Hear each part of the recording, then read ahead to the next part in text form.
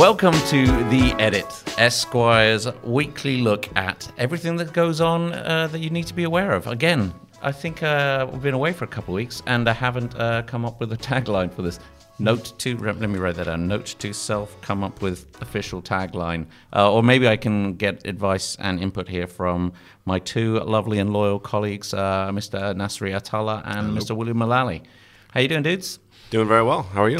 Good. Yeah, give me a tagline off the top of your head. There's no tagline. I don't like unbranded. Unbranded. The Edit. Forever unbranded. There you go. All the news unfit to print. Yeah. There you go. Welcome. How you guys been? We were away last week for multitude of purposes, but mainly because it's been a heavy in the publishing world. It's a heavy month. End of October, beginning of November. Yeah. We just about survived. Yeah. It feels like for the biggest brands in the world, for the biggest celebrities in the world, there's 2 months that exist in this country. It's October and November. If you get through those, then you're okay. But See, no one warned me about this before I moved here. Everyone was like, I don't keep saying, don't worry, next month will be much chiller. I'm like, I think I don't believe you anymore. Everyone's like, no, after December, it's all fine. No, but I mean, yeah, obviously World Cup coming up. Everyone's getting excited. Everyone has a lot to say.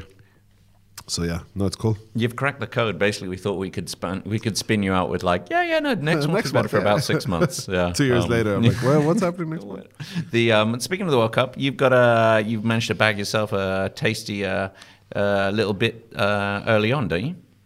Yes, about what, me going? About going over. Yeah, I am going on. I'm going to the opening game between Qatar and Ecuador. Nice. Then, what's the next one? Netherlands, Senegal. Cool. Which sounds really interesting. And Argentina, Saudi, which will be fascinating. Awesome. Or Leo Messi, Saudi. I don't know. It's I mean, it's going to be a lot of football for a non-football fan. But I mean, it's the World Cup, so it's super exciting. I'm curious to see what Qatar is going to look like with like millions of people there, and it's going to be, I'm intrigued. I don't know what to expect. Yeah, I mean that's that will be wonderful to see that kind of ground level view, street level view of your experience there in the opening weeks and first couple of days there to see the difference from say the 19th and then the start on the 20th to the 21st. I know that only sounds like 2 days, but there's a lot of changes that can happen in there and a lot of kind of course correction. Yeah. I mean, I'm just like going super like, I don't know. I feel like a kid who's being taken around to like see something magical. Like I just don't know what to expect. That's being a journalist. That's being a journalist. Yeah. By the way, I was telling someone yesterday, like, this is a crazy job. I was at a thing yesterday with Hermes. They have their Petit Tache division, which makes one-off and unique goods from the leftover pieces from other divisions, so like a leftover piece of leather, a leftover button, etc., and they turn them into new pieces. That's cool. Yeah, it was very cool. And there was a workshop, so they were teaching us how to make something. We made like a little camel, and we put little ears on it, and little, like I put like I guess ankle bracelets. I went a bit boho with my camel, and then I was turned to this other editor in chief next to me, and I told her, this is a weird job we have that we get like invited into like the Hermes boutique to like make a camel in the middle of the day. And I was like, I don't think a lot of people have a job like this, which is kind of cool. Well, it is Christmas coming up in a month, and Will has always wanted an anklet. That's true. First camel. Yeah. I write it in my diary every morning. I'm manifesting it. It's happening finally. Thank you. How's things been with you, Will? What's been on your schedule? Well, right now, the question is, are all of the celebrities going to be coming to Dubai this weekend for PopCon? Yeah, absolutely. And so Chris Hemsworth is coming, which Big is man. just Thor himself. Yeah, and he's not someone who goes to, events. He doesn't go to like Comic-Cons. He's Chris Hemsworth. Really? It's just the magnitude of him coming to Dubai, I think, has reverberations right now as everyone's figuring out, can we do that? Is he someone, can we see him? He's going to be here for like a brief window of time. He's going to fly in, show up, fly back out. But there's also, all these different, Kit Harington, Millie Alcock. So we have, Game of Thrones plus House of the Dragon. And apparently me on stage with the two of them talking about comparing those experiences and what have you. Sensational. But I haven't even like posted this anywhere because I'm just like, is this really going to happen? We're going to find out.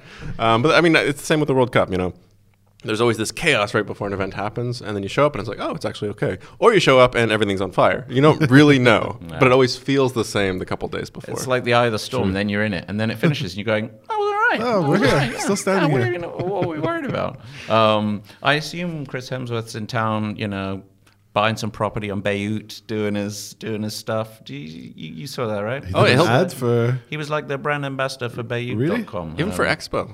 I saw him for Expo, yeah. Yeah, he danced with the robot. Yeah, he loves coming very briefly and then going back out. You're interviewing him, right? Yeah, I should have the only interview with him, which I'm not shouting about as well, because everyone's very mad at me for that being the case.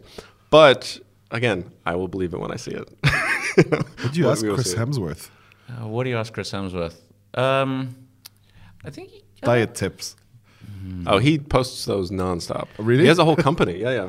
I reckon you go hard in with like Neighbours or Home and Away, but now I'm showing my thing where I can't remember which one he was on. I think it's Home and Away because I used to watch Neighbours and I've never seen him. Okay, well there you go. I don't know. I've met like his whole family. Like I had lunch with his older brother.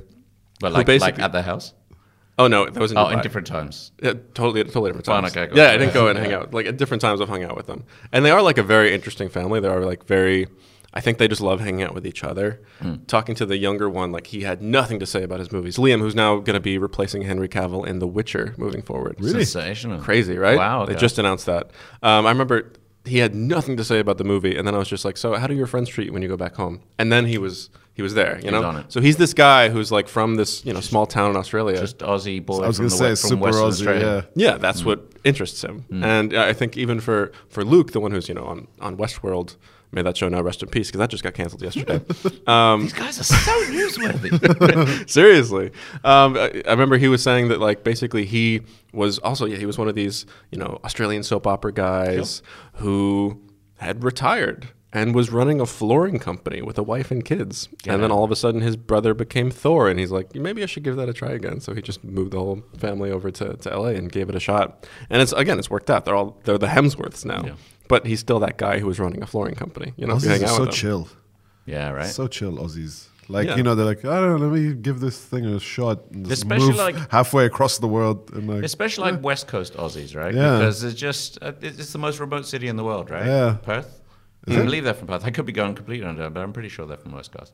I should know that before I go meet Chris. Yeah, fine. This is research for your interview. Yeah, no.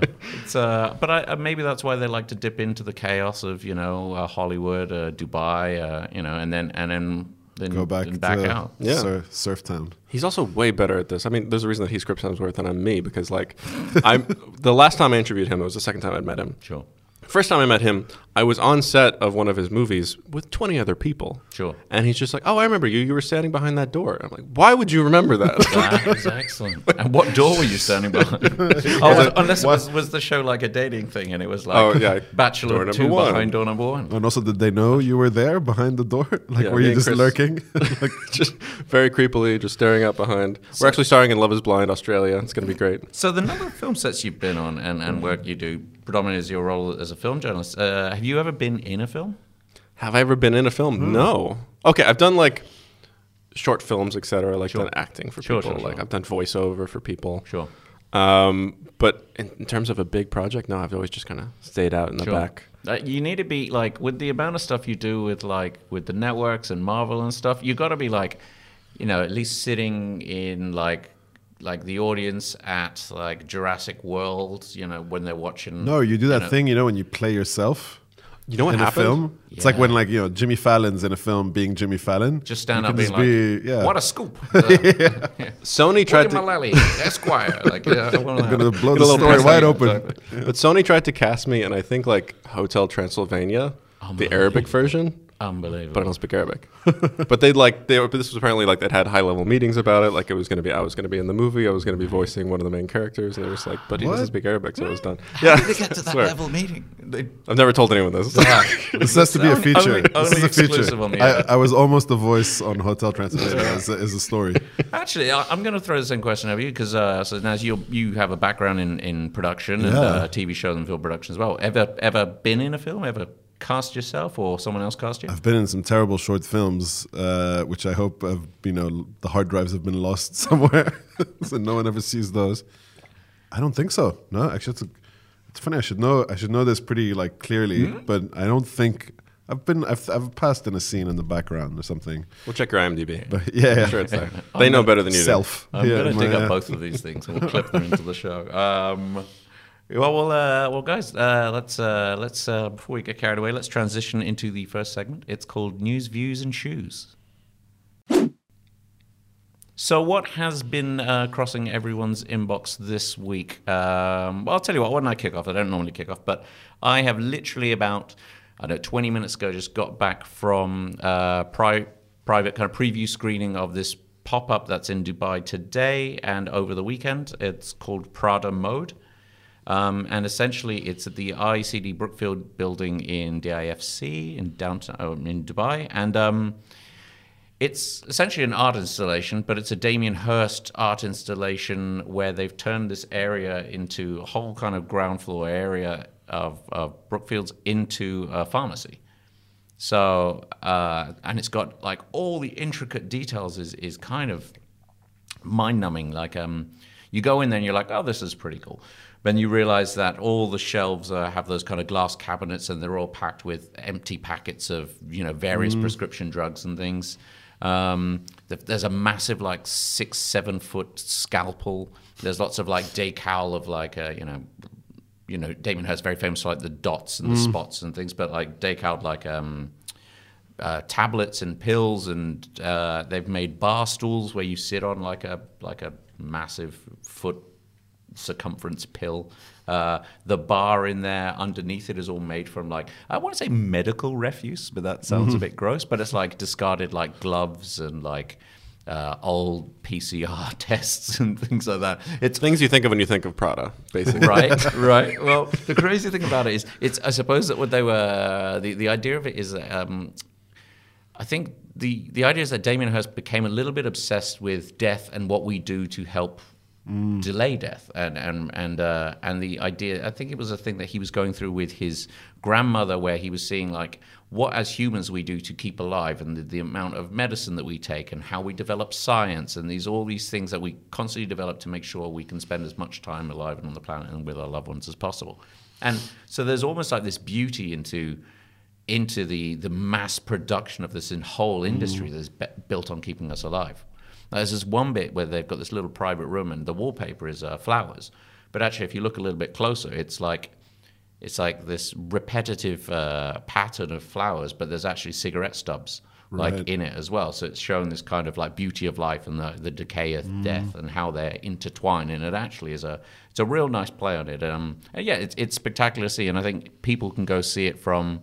I mean, you guys, being privileged people as you are, can probably go see it today, tomorrow. But it's open generally for the public this weekend on Friday and Saturday.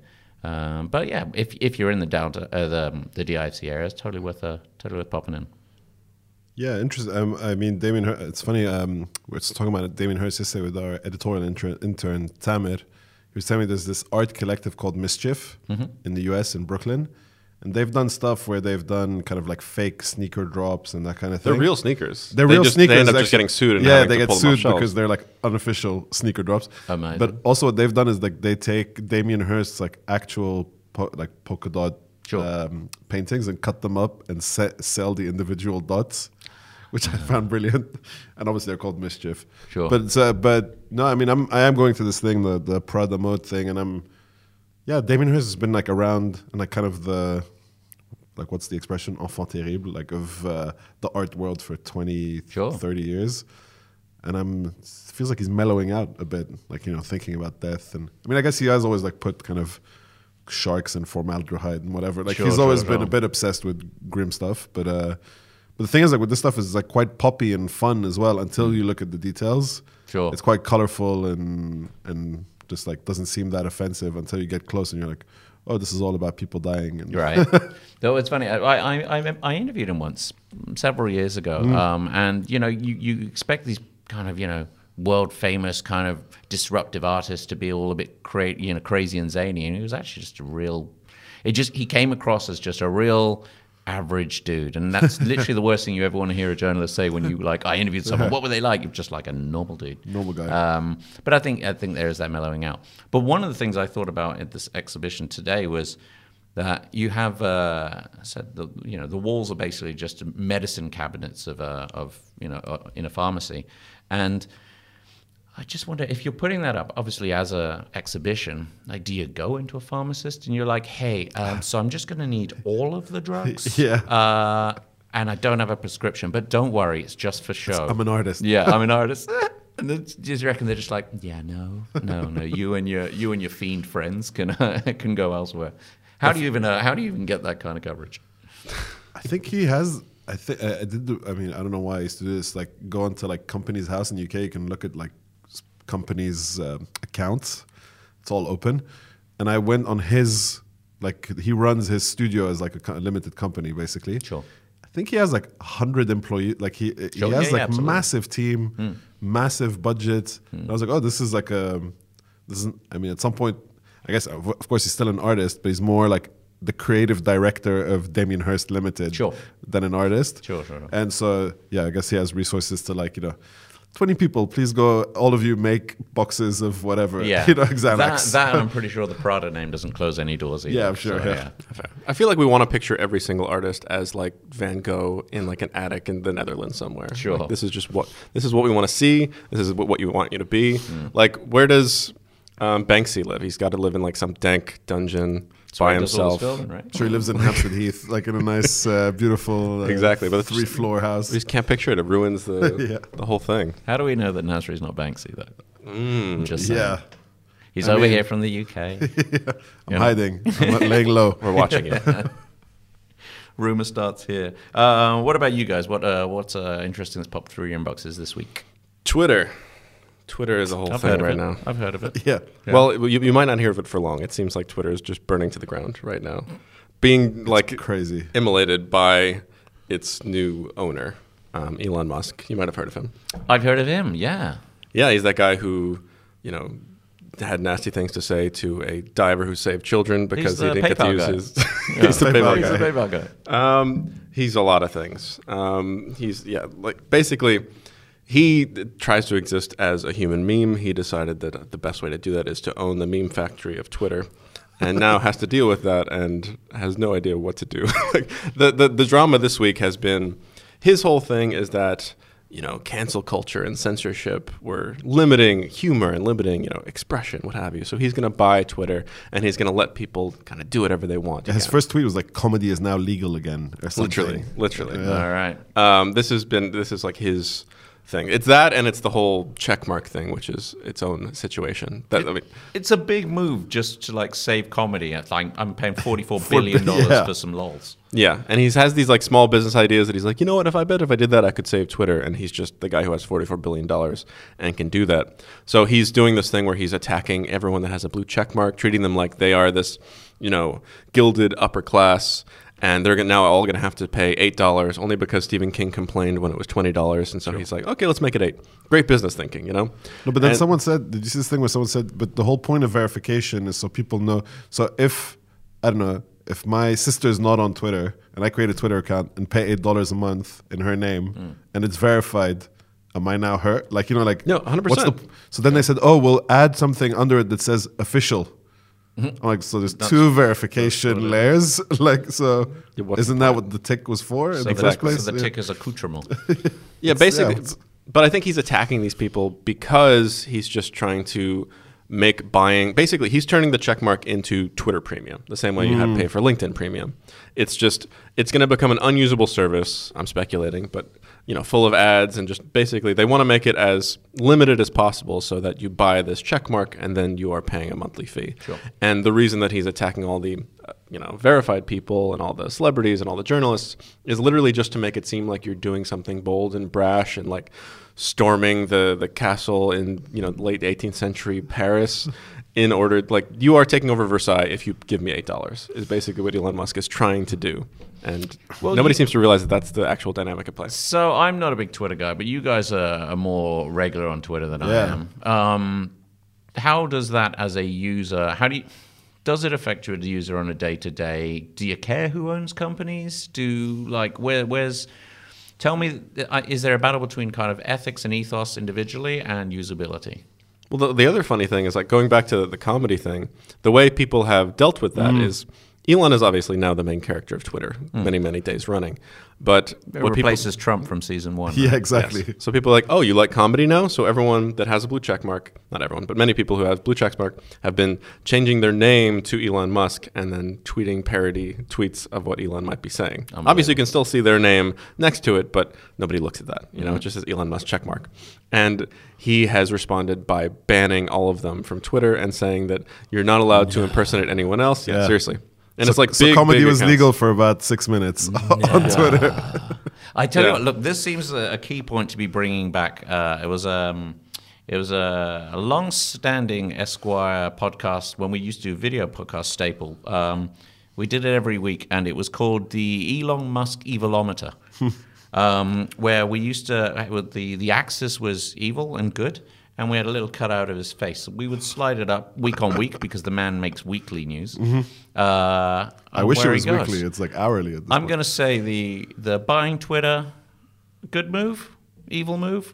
Stupid. Is there a stupid? yeah, that's the Is there a thing. stupid But bit is it of done? the? Is it done for good? Because the bit where he's now banning people and people are like resigning and he's firing them, that's evil. Yeah. Okay. But actually, the buying of it, where is that? Is that I mean, we're retrospectively kind of Middle. retroactively looking at it. the Sure. buying Sure, depends middle. on what you do. Sure. The firing 50% of the workforce, kind of randomly. So randomly that they actually ask some of them to come back 2 days later. They're like, "We're sorry, we actually didn't look at your job role, and we need you. Can you come back?" Yeah. Like that's evil. And it's because who like he's just firing playing too. around people's lives like Yeah. that is not. It sounds like remotely. dartboard hiring and firing. Yeah. That's why I say like I was at a dinner the other day and someone was saying like, no, Elon knows what he's doing with this, and it's like that piece we ran last month about like a bit luck in business, and there was in our Esquire weekend last week, which is basically like most people will ascribe to genius and hard work what can be ascribed to luck. Sure. And so when someone succeeds as much as Elon Musk has, obviously he's the richest man on earth. I don't know if he still is today, but like he was a couple of weeks ago. So you think, okay, this guy might be smart. He knows a lot that I'm not the richest guy on earth by any stretch. Sure, so sure. I guess he knows more than I do. So when they make stupid decisions, you're like, I'm sure there's some like genius, the shadowy work at play here, and I think he just doesn't know what he's can't doing. we see? What does he know that we don't know? Especially because he's literally been pushing himself as the real Iron Man since, Iron Man, the movie came out. Even appearing in the second movie, being like, look at me, I'm the real life Iron Man. So he's like purposefully created a cult of seriously, right? There's so much that's going on with this guy. He's created a cult of personality. And he basically, I think he thinks Twitter is the ultimate culmination of that for him.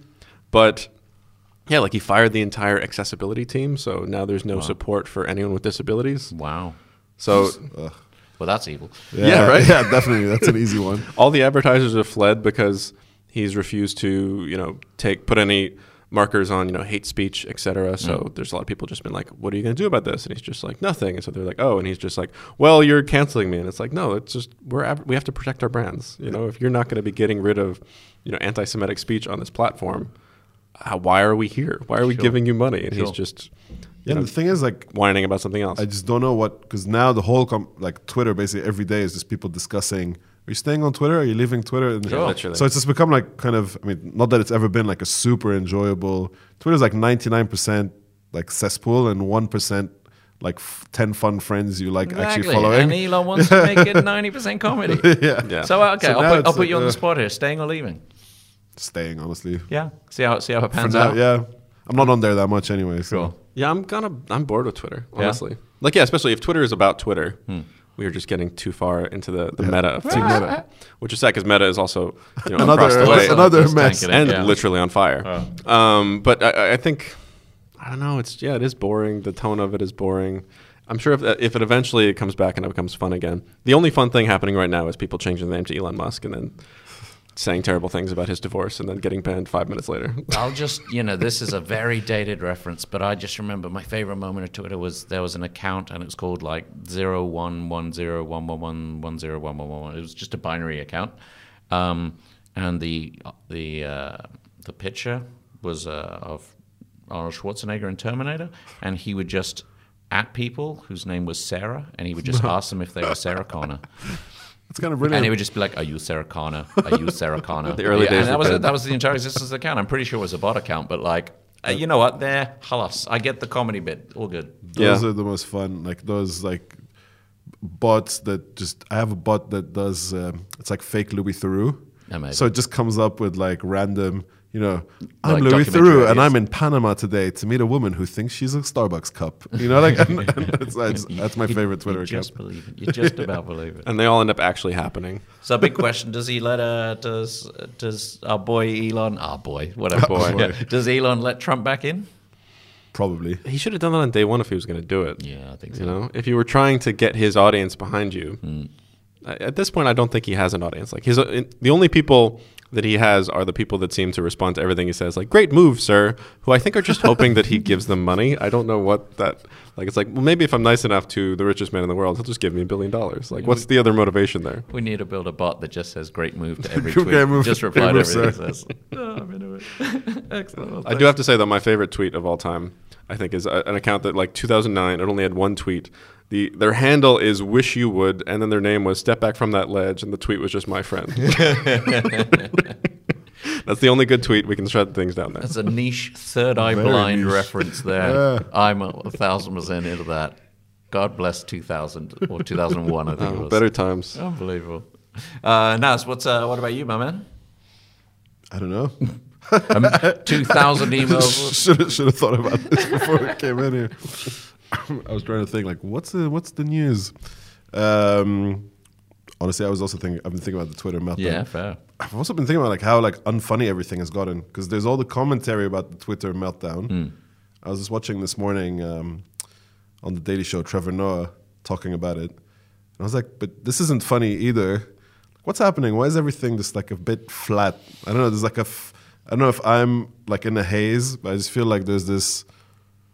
Like these things are supposed to be like super hot takes about the hot take about the hot take. Like it's all getting a bit. I feel like we're ready for the next iteration of the simulation we're in. I don't know. I feel like it's. I think you have to feel like you're actually pushing against something. Like the reason that the only funny thing happening in the world right now is making fun of Elon Musk is because Elon Musk is like getting mad about it somewhere. You know what I mean? Yeah. It has an effect. You're directly just making this guy's day worse. And that gives you an audience. That gives you like a push and pull. Whereas everything else is just people shouting into the oblivion and just nothing happens. The most exciting thing that's happened in my life, so news for me is I just got a TV for the first time in 3 months. Updating. Yeah. I'm with you. This is, we've done Nasri moves to Dubai. It's the Like, evolution. Look, so listen, this is I'm 3 into it. months in, finally got a TV, TV. 65 inches. 65 inches. So Strong. I'm very happy about that. Could finally watch things the way they're meant to be watched. How's the cat arrived? The cat has arrived, There you and go. more importantly, my wife has arrived as well. Sure, So that's yeah. great. The TV has arrived. Life is good. Life is good. Life is Yes. good, gents. This Cool. is good. Well, we'll move swiftly on to the meaty section coming up in a minute. Got to think of a better name than the meaty section. I'm not It's full of meat. Yeah, just it's Three men and their meat. It's real, like it's just real thought-provoking. We can meat. get like a deli sponsor, like brought to you by the deli counter at Carrefour. I'm not going to lie, and I'm going to give this one away for free here today. But if anyone takes this idea, I know this is date marked. I can come for you. But I really want to start a podcast called "The Butcher, the Baker, and the Candlestick Maker," and just have 3 people. Or all of us can retrain. There you go. And but dibs on maybe like baking. Candlesticks for me. you can candlestick. So that Great. That gets you I as have the made butcher. candles. Yeah. There you go. I got a scented candle making kit for my birthday once. It's good. Maybe I can just take on Abdullah the Butcher's gimmick. I'm 100%. Or the Butcher and the Blade from AEW. There's a lot of butchers in wrestling. It's a lot of butchers in wrestling. Not a lot of candlestick makers. Abdullah the Butcher. That's rough. Like that man was ruthless. He was ruthless. I think I could do it. Yeah. No, I don't think I could do can see it. it. I can make candles though. Yeah, I'm sure fair. I could. I'm more into. Can I just put in an order? If Will's getting that anklet for the camel, can I get one of these candles that you've been talking about? 100% I'm into it. lavender and patchouli. Holiday season's going to be lit, quite literally, with candles. Hey, I'll bake poppy seed muffins. Good for everyone. But back into the meat. This is there you go. The butcher will give us some meat today, and that is it's a big weekend of film and TV coming up. Am I right, dude? There is a lot going on, but I think this is a story that's been years in the making because You know, I think especially with the Marvel Cinematic Universe, especially since they moved to Disney Plus and we have a TV show every month, there's something Marvel happening all the time, which is great if you're a Marvel fan, but conversely, it makes things feel less like an event. Sure. Because there's just no wait time. It's just, okay, last week I finished She-Hulk and now I'm watching this next movie. But in this case, the next movie is Black Panther, Wakanda Forever, Black Panther 2, which is a much bigger story because of the situation that created the conditions for this movie. Sure. The fact that Chadwick Boseman, who played T'Challa, the Black Panther, died while they were still early days of making the second film. Sure, and after the massive success of the first one. Yeah, massive like cultural changing effect. It's probably the Marvel film that had the most effect outside of just being a Marvel person. It became a symbol of so much. It became a symbol of black culture. It became a symbol of, I think, even like being the first film to show in Saudi Arabia. Sure. On the big screen. I think we had a movie about a young kingdom's decision to open itself up to the world in a kingdom that uses that movie to open itself up to the world. Sure. So I think that movie came at, in 100 different interesting ways. But Chadwick Boseman was such a great center for that. I don't think he was just another actor. He seemed to have this great, dignity and poise to him that just made him a hero to so many different people. Not just because he's, the Black Panther, but just because he's just a person that people want to root for. He, I think, suffered in silence for a long, long time because of his cancer diagnosis that he did not share with anyone, really. He just continued making the movies. He continued putting himself out there, living his life, taking care of his family. And then one day he was gone, and people really didn't know how to deal with it. And Marvel didn't know about this and didn't have a plan. And so the question was, do you recast him? Do you not? And Ryan Coogler, the director who also, did Fruitvale Station, who did Creed, great young filmmaker, had the choice of, okay, no, he needs to pass away as this film starts. Off camera is how it ends up happening, because I've seen it as well. And this needs to basically be about the kingdom finding its way without him. All these characters, what do they do? How do they move forward? So the story of what happened in real life becomes the story of the film. And that makes it, I think, a very, emotional watch, especially when you're knowing that, the people themselves are missing, their characters are missing this guy, but they are missing him too. Sure. So it all hits in a very real way that you don't usually get with, a movie in which the B plot is the fact that, the king of the sea has come to, have war with them. That's not something you can really be as emotionally invested in as much as, missing this guy that we know is gone and nothing will ever be able to replace. We can all relate to the king of the sea coming to declare war on us. He's got little cool wings on his feet, and he can fly. Webbed. Oh, legit? He can fly with his little feet. It's cool. They actually do something interesting with him. They basically change it to he's an indigenous person from South America and Central America, who all of those things, the ancient peoples all moved to the sea and then they've come back. So it does have like an interesting cultural angle that I think makes it something that's beyond, that makes it fit within Black Panther. But at the same time, the real story here is the fact that this is without Chadwick Boseman. Does it work? Does like Black Panther work without Black Panther? I mean, I think the loss of him is really felt. And I think nothing can ever be as good without him. But I don't think they tried. I don't think not that they didn't try to make a good movie, but I don't think they were really trying to fill that void. They wanted you to feel that void.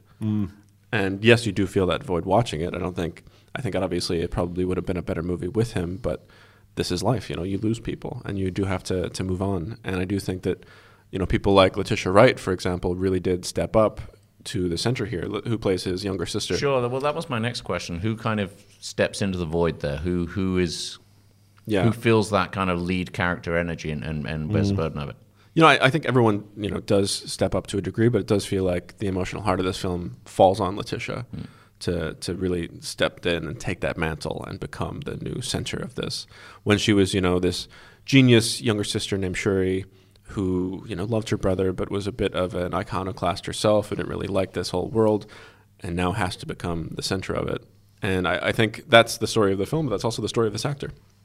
And, when I spoke to her, I had to ask her, what were the conversations like with Chadwick in her mind as she took on this role and had to go through this process. And honestly, like, her answer is like one of the few times in an interview that I've genuinely teared up. Do you have a clip? Yes.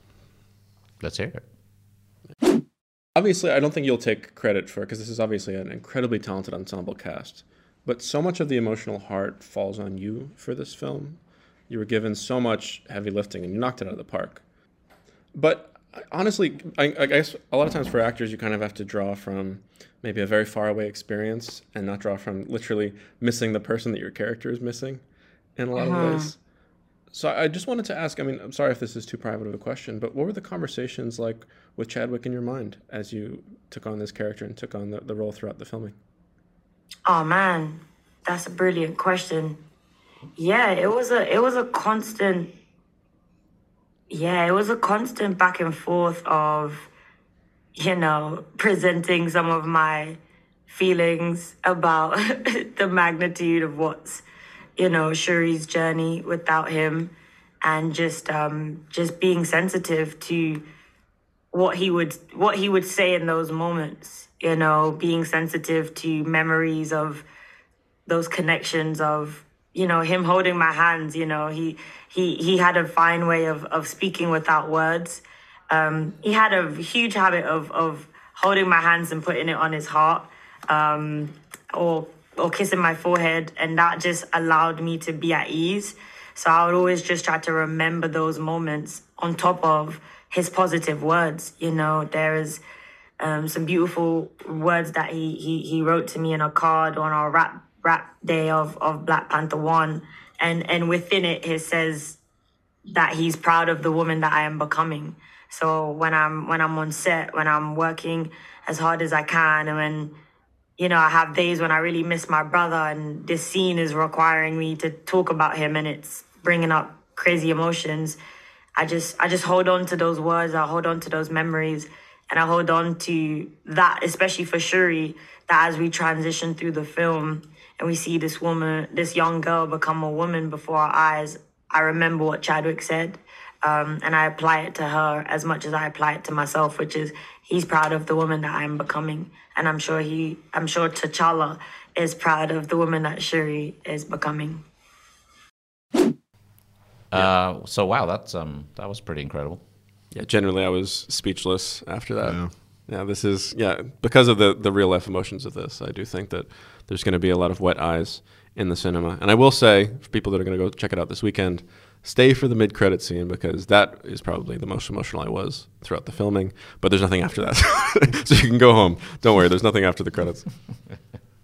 What? That's the whole thing now, isn't it? Yeah, the whole credit. Yeah, I mean, that's Marvel have built their stuff on just being like, yeah, but you need to see who the best boy is. Is that what our debate's about? Yeah. Is that what Find out who the right? caterer is, and then you get the best bit of the show. Cool. I'm cool for all labels being represented. Basically, I just don't like when it's, you know, look at it's our new friend Flippity Flop. It's much cooler when they do something like this. So Fair. Points for the Black Panther mid-credit scene. When's the Flippity Flop movie coming out? Harry Styles is Flippity Flop. We need you. Mate.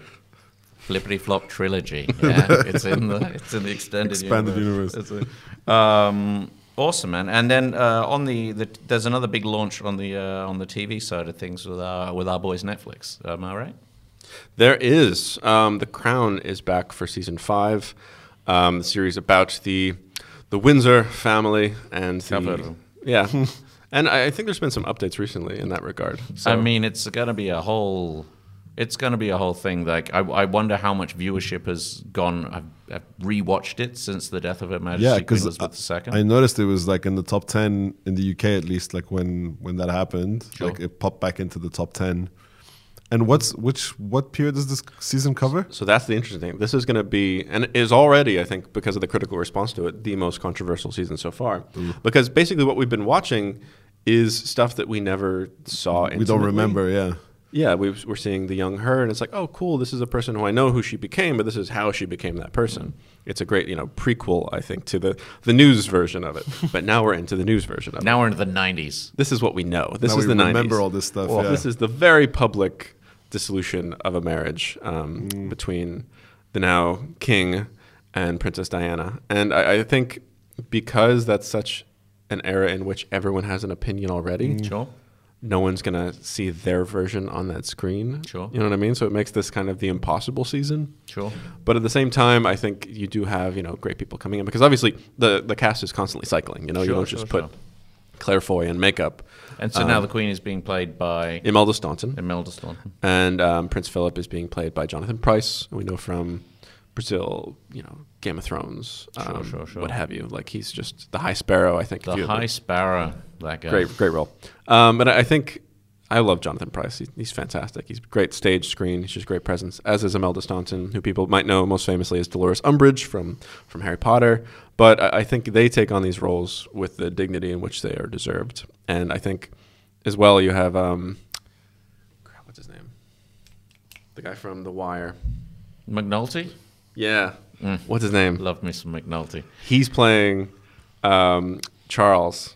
Yes, yeah, he did in the last one. Am I right? Or no? Maybe I'm thinking back to when they announced the casting news. Dominic West. Yes, Dominic West. There we go.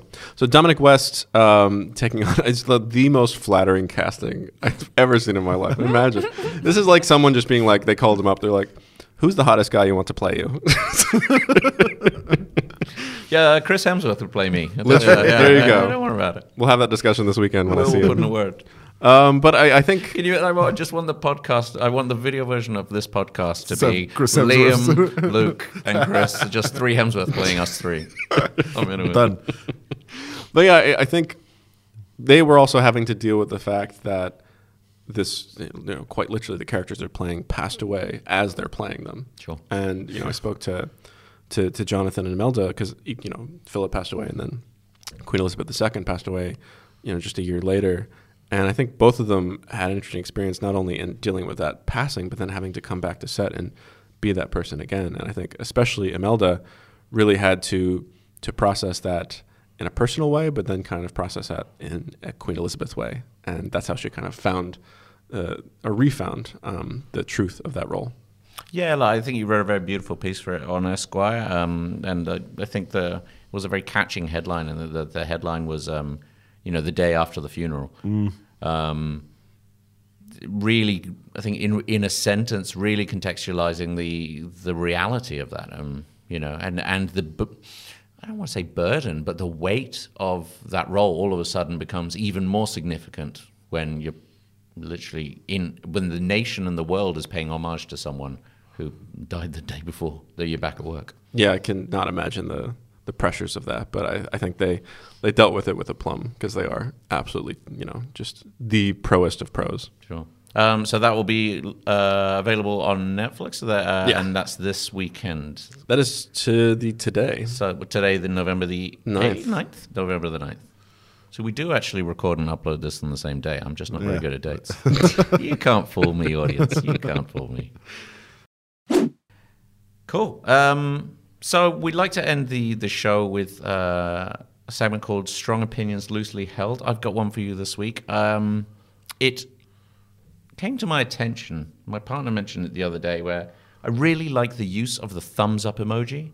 No. See, you're shaking your head here, Will, because this is what I'm saying. So, and then I was told, literally, I use it like constantly, all the time, sign of acknowledgement, sign of like, yeah, cool, all good, I love it. Me and my daughter, we're always giving each other thumbs up, all this stuff. And then all of a sudden I was been made aware that apparently the thumbs up emoji is now a bad sign. It's like a sign of sarcasm, of like, it's basically the opposite of what I always believe it was created to be. Now, I'm very against this. I don't know why, but for some reason that just pushed me too far. It really triggered me, and that was my whole moment of like, and then I read something yesterday about literally the smiley face emoji, and people are like, yeah, that doesn't mean happy anymore. It's more like I'm dead inside, or like I'm just smiling, like to like. Just to humor what you're saying. To be fair, what you guys are doing to me right now. So I'm pretty convinced that there's nothing wrong with the thumbs up emoji here. Convince me otherwise.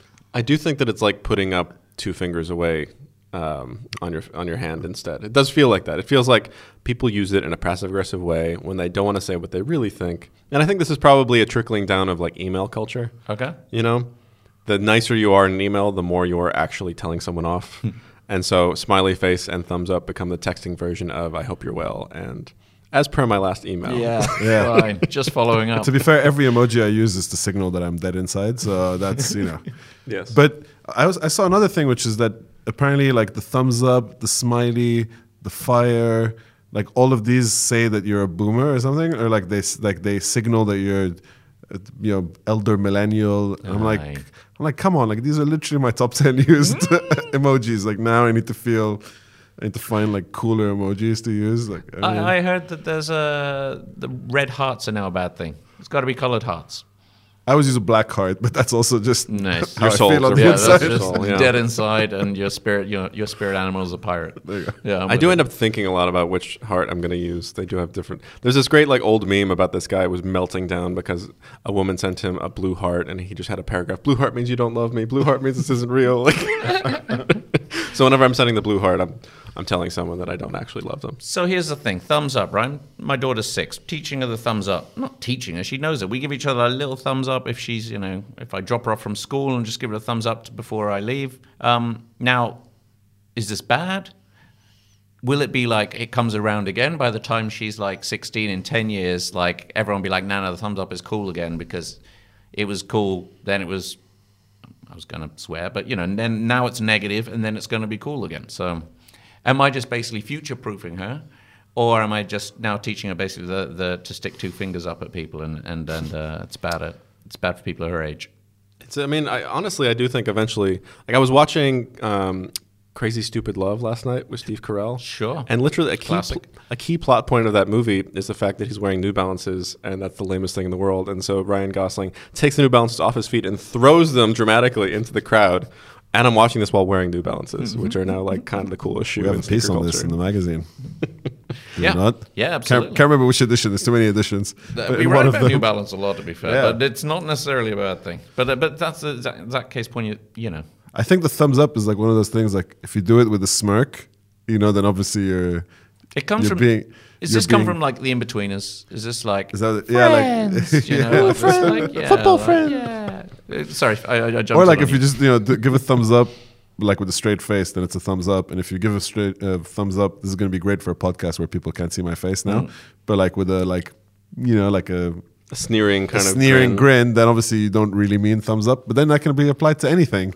Look, I'm pretty sure I WhatsApped you like this week or earlier today, Nasri, and you said something, and I just put a little thumbs Yeah. up. Like, I think you were like, "Did you book the podcast room?" And I was like, "Yeah, thumbs Thumbs up." up. It wasn't meant to be like a, "Yeah, you know what, you can go do one." You like, know the one, the one I'm preferring is the thumb, not the standalone thumbs up, the thumbs up on the message on WhatsApp.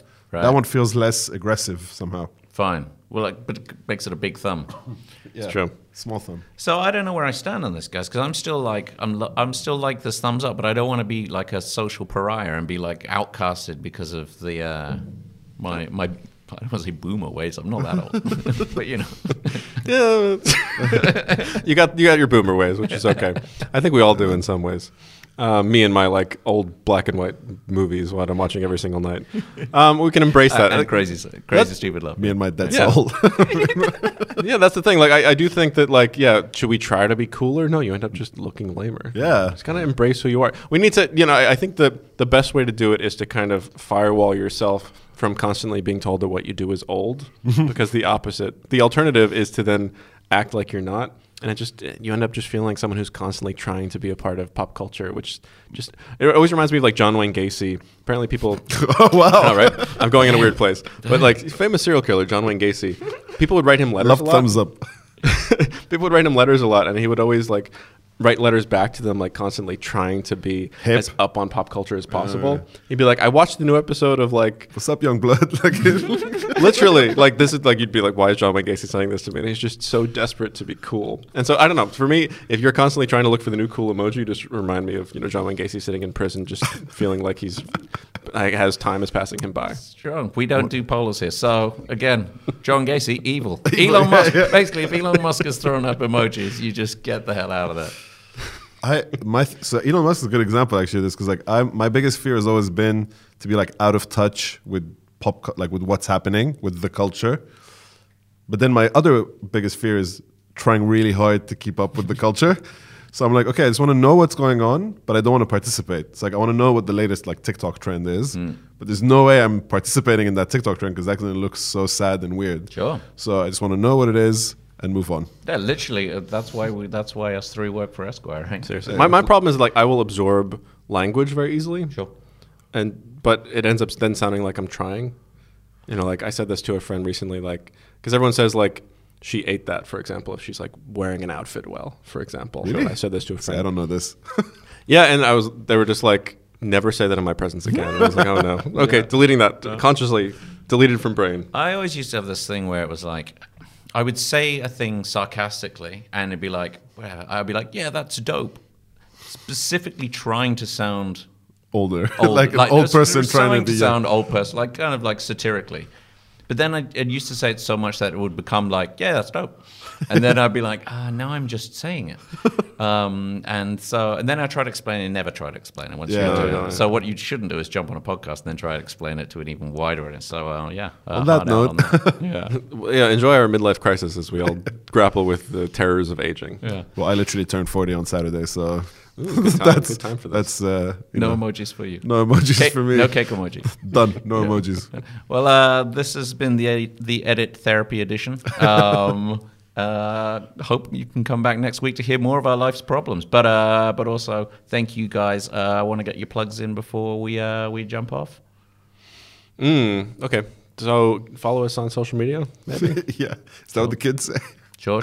Well, you mentioned this weekend at PopCon, you're interviewing people. Can people buy tickets and stuff? They can buy tickets. We'll be at PopCon probably. Sure.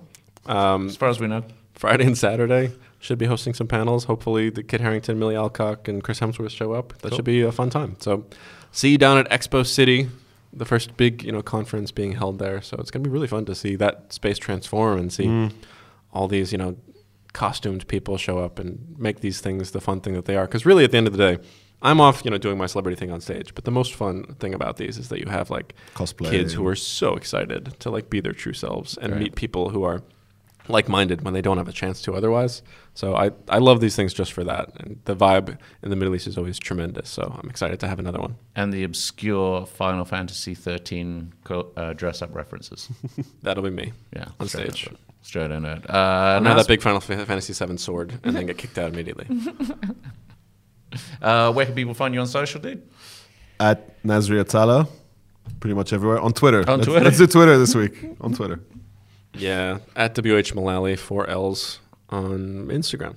Like, literally. That's how you say it. That's the actual pronunciation. Exactly. I'm at Mr. Pico on all social media. You can hit us up on Esquire ME and Esquire Middle East. You'll find out which one is which. Just search. And EsquireME.com for all your news between now and the next version of the edit. Thank you guys for showing up. Thank you guys for listening. Peace. We'll see you tomorrow. See you guys later. And Well, see you in see like you guys 10 next minutes. week. But yeah, see you next week. That'll be dope. Dope.